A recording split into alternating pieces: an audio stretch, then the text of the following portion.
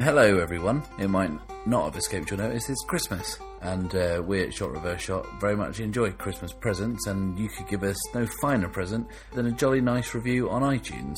Yes, that's right, and I know what you're thinking. You hear that and you think, what, a review as big as me, sir? No, that is not necessary. That is too big of a review. Just a short review, rate us, let iTunes know that what we do is good and that you like it, and that can help us find new listeners.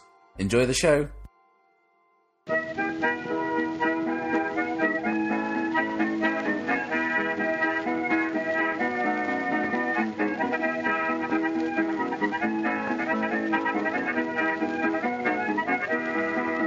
Hello everyone, and indeed, Merry Christmas. Welcome to Shot Reverse Shot. I'm Matt Risby. Good evening, and joining me as always via the miracle of satellite technology, it's the Phantom Menace.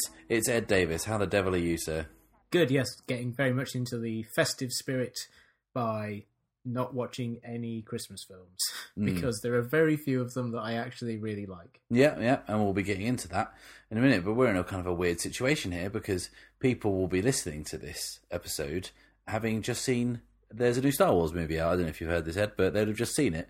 But we're in a peculiar situation of the fact that we're talking about it after it's come out, but we're recording this episode before we've seen it. So do you think people come, next Monday are going to be kind of crying into their Kylo Ren mugs?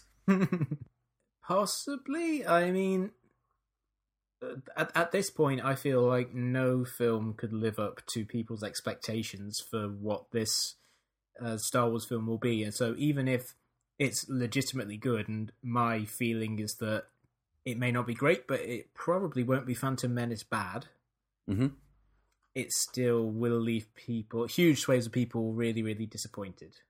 Yeah. It exists in a fairly large space, doesn't it? It's got to be better than the prequels, and like at least as good as everyone wants it to be, that's a huge distance between those 2 points.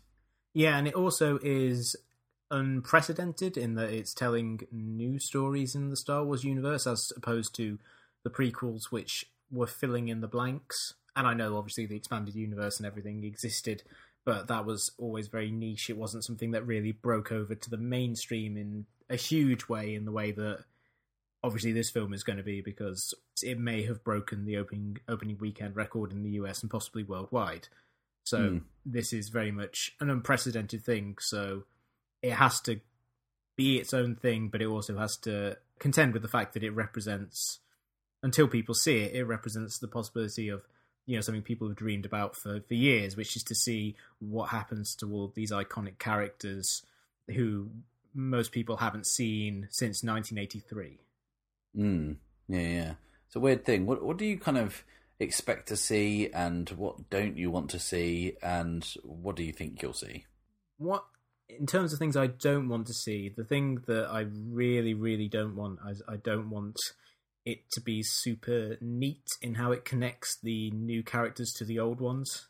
Because I feel like that was one of the things about the prequels that was particularly awful, was the fact that it tried to tie everything in ways that just seemed really awkward, and which, people say that remakes and prequels can't spoil the old films, but I feel like the way in which Lucas in the prequels basically tried to say, oh yeah, Anakin built C-3PO, or R2-D2 was central to this entire six film series, and just kind of never mentioned it. Never mentioned that he knew Luke's dad and any of this sort of stuff, and explained that all the way by saying, oh, they had their memories wiped. It all kind of felt very, very cheap. And I really don't want to be explaining that, oh, all of these new characters are like the kids of the old ones. I would much prefer it to be a little messier in introducing these new characters into this world. Yeah, someone pointed out the other day that they've kind of talked about it having to carry on the Star Wars story through the lineage of the people, the original stars. And if that's true, then it feels like the most likely person to be an offspring of one of the original cast is Adam Driver, because he does kind of look a bit like Harrison Ford. And, it can't really be Daisy Ridley because she's got like a British accent. That would be kind of odd. And it can't really be John Boyega, because we already know that he's a stormtrooper who was made to be a stormtrooper. plus the fact he's black and all the other characters are white. So unless kind of Lando was left alone with Leia for a little bit, he's a devilishly handsome man. I would. So yeah, it's a peculiar thing to think that that's the most likely thing. But if that happens, that's going to be rubbish.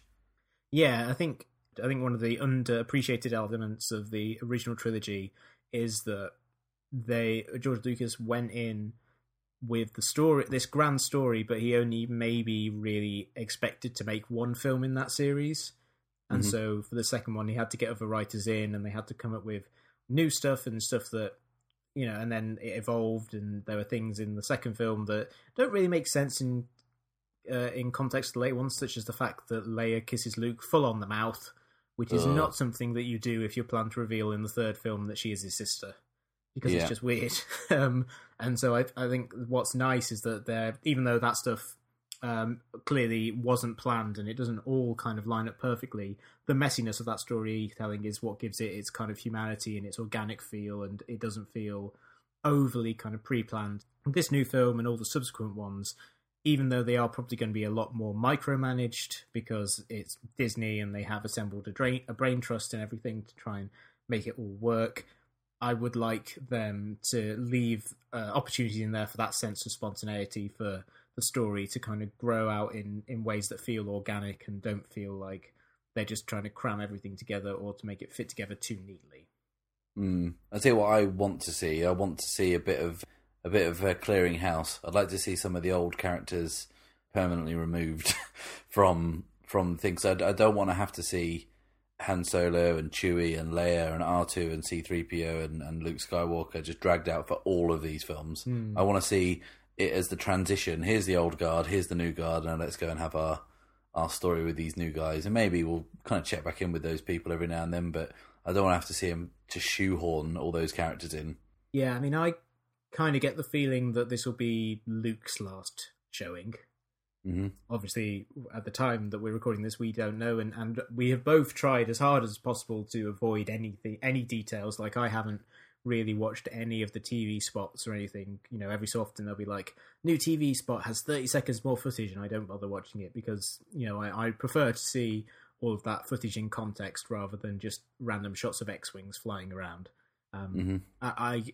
People will know if this happens, but I kind of expect that Luke is going to be the Ben Kenobi of this one, because he is, as has been pointing out, he is now pretty much the same age that Alec Guinness was in the first one, and it would make sense for him to die having imparted the knowledge of the Force or the kind of initial spark, the inciting incident of what have you, to the new generations, the new characters, to John Boyega's character, for example. And I wouldn't be against that. I think I would prefer him to die rather than to him turn to the dark side, because I feel like that would undercut the good work that they have done in the previous films of stressing how much he fought against that impulse and eventually, went and made good on it. So I think I'd prefer him to die than to be made evil, or for him turning evil to be a thing that happens at the very end of the film, and which, then is a driving force of the remainder of the series. Like, I wouldn't want them to start and suddenly, oh yeah, Luke's evil, and that happened at some point in the last 30 years. That would be, I feel, a bit too abrupt. If they take their time over it and Rian Johnson gets to handle him going full on evil in his version of the story, then that would be a lot more appealing to me. I'll tell you one thing I want to see. I feel a bit sorry for Andy Serkis, because he always ends up playing motion capture characters and he never gets any screen time. And it's no different in this. He's playing a motion capture character, which we know the name of, but we don't know anything about his appearance or anything like that. I would like to see Andy Serkis driving a motion capture puppet of Andy Serkis. Yeah. And that would be it. It would just be a photorealistic, but a little bit creepily unrealistic Andy Serkis, mo-capped by Andy Serkis. And that'll be finally the role that gets him his Oscar nomination. Yeah, but it'll be ruled out with some weird technicality. You can't have a white dot on your face or something if you're going to be nominated for an Oscar. But in all seriousness, if you can be serious about a film about fucking robots and aliens in the stars, I do hope it's good. I'm going to see it on opening night. I will be signing off from social media on Monday. so I kind of don't catch any spoilers because that's when the film premieres, and I'm pretty sure they'll start to leak quicker than a holy sieve. Yeah, I mean, I probably won't stay off social media because I'm an addict and there's just no way I'm going to not be on social media. But so far, I've done very well to avoid spoilers. And I don't know if it's just the fact that I follow very nice people who don't spread details around, or I've just been very, very judicious in when I've been logging on. But I'll probably see it over opening weekend, and then I get to listen back to this and hear if our predictions were way off base. But I am looking forward to seeing it. I hope that it's good, and I think that J.J. Abrams is a solid enough director, and he has good people have contributed to the script. So I think there is a better chance than not of it being at least good fun entertainment. Which is all we really want. So yeah, Christmas is here. Most people will be expecting to hear our end of year show, which is also our birthday episode, isn't it? Because we were kind of forged around this time in 2011. But we're not getting it this year because we're going to kind of hold off to give us every opportunity to catch up with all the films this year, including Star Wars. And we'll be dropping that between Christmas and New Year, won't we? Yeah, I mean, it is weird because usually most of the main stuff has dropped in the UK before Christmas. And that's why we were always able to do our end of year stuff because... Except in situations like over here where Django Unchained would open on Christmas Day, you would basically everything in the UK has been seen by the start of the Christmas break, and that's what we base our criteria on. Is as long as a film's been released in the preceding year in the UK. So, but this year Star Wars is coming out around about the time, like basically on the weekend where we would usually record that episode, and so it'd be just too much of a rush to get it done. And so we're giving we're affording ourselves a little bit of extra time. Plus, as well, I'm on holiday, so that's a big contributing factor. Yeah, basically, it's your fault. Yeah, it's all my fault. Christmas films, we're going to do just a quick Christmas episode just to kind of fill people in on what's going on and give you something to listen to while you're bored at work, counting down the clock. Have you got a favourite Christmas film, Ed? Or have you got a favourite non-conventional Christmas film? Well, I think non-conventional is obviously going to be Die Hard. Because that's just one of the best films ever made, an amazing action movie, and a film that does make Christmas central to its premise in the fact that John McClane is going over to visit his ex-wife or his estranged wife, I'd say, at her Christmas party, and they embed Christmas music into the score and things like that. In terms of actual Christmas movies, probably The Muppets Christmas Carol.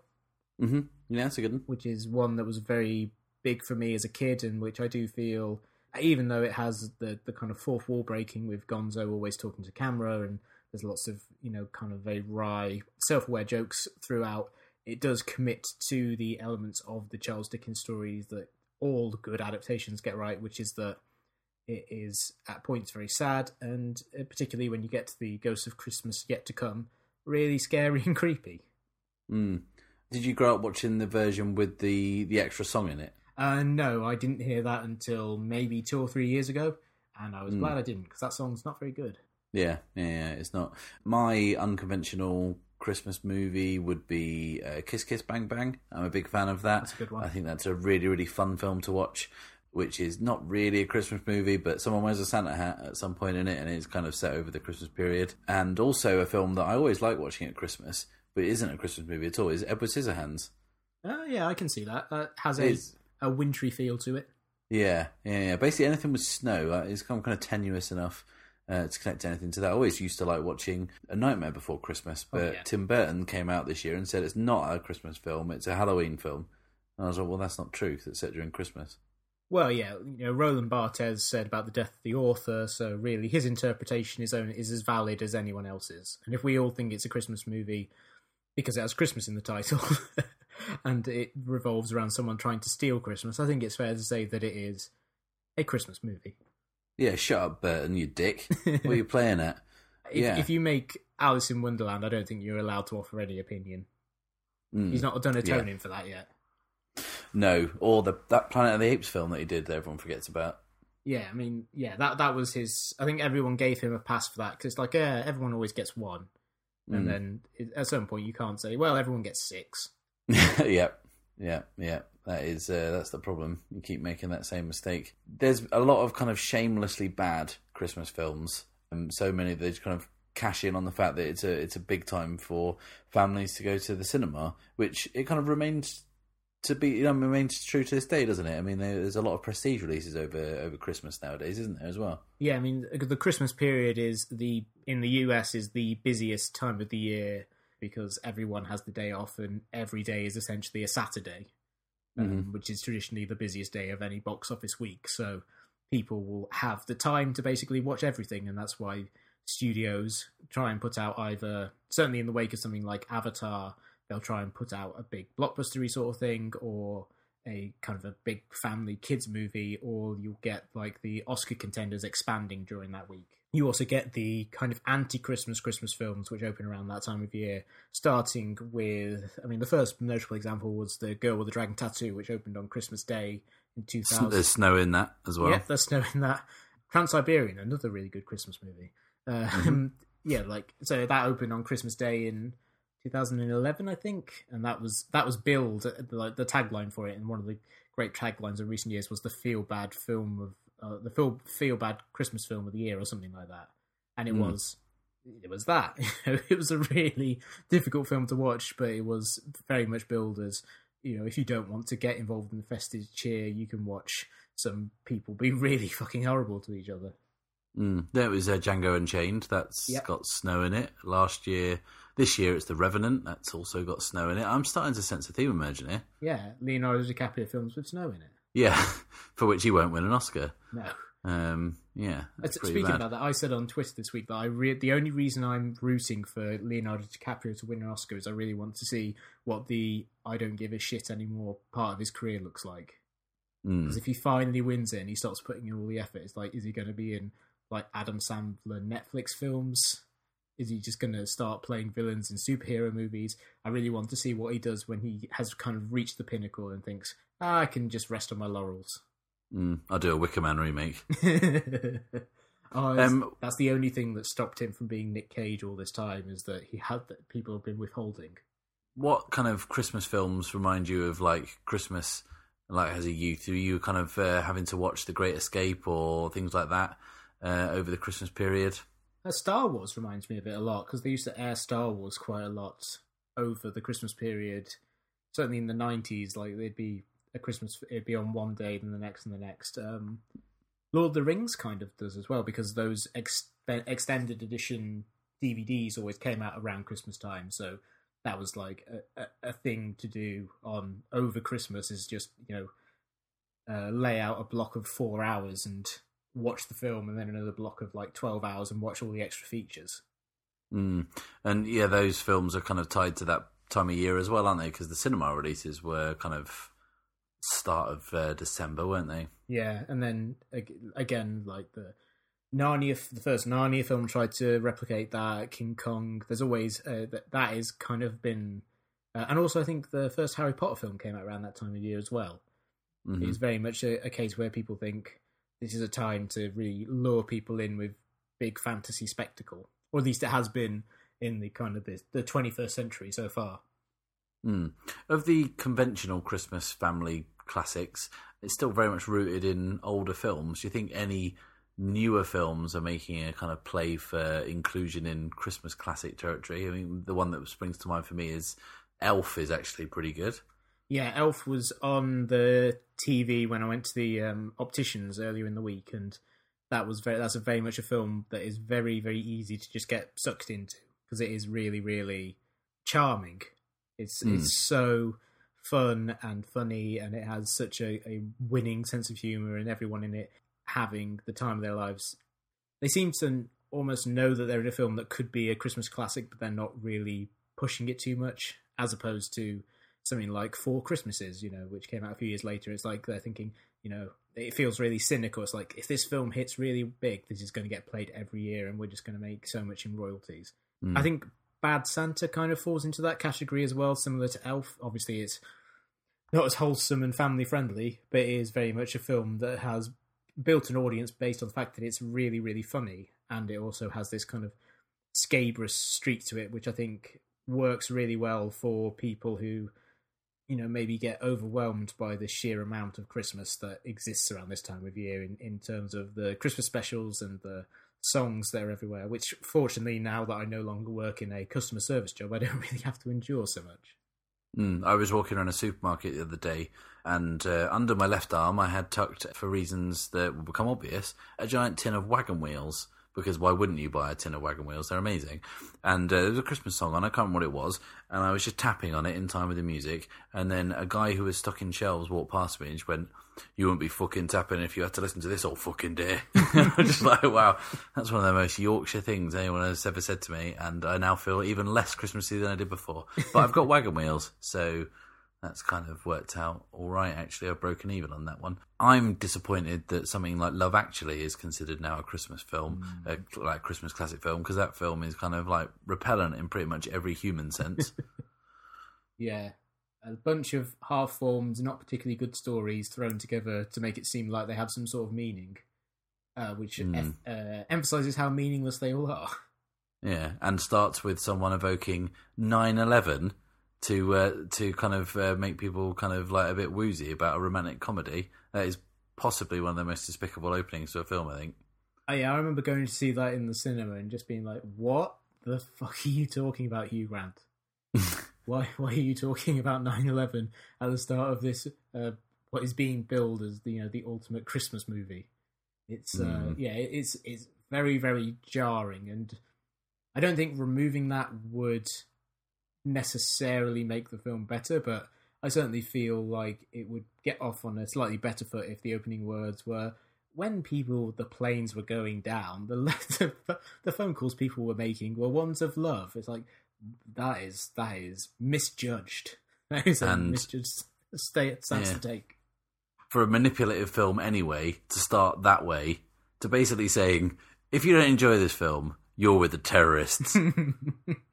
Pretty much it. Let's get down to brass tacks. It's a horrible thing to say, and I fucking hate that film, man. And they're going to show it every Christmas. And yeah, well, I'm going to get my Christmas Radio Times tomorrow, and if it's there, I'm just going to cross out in black pen.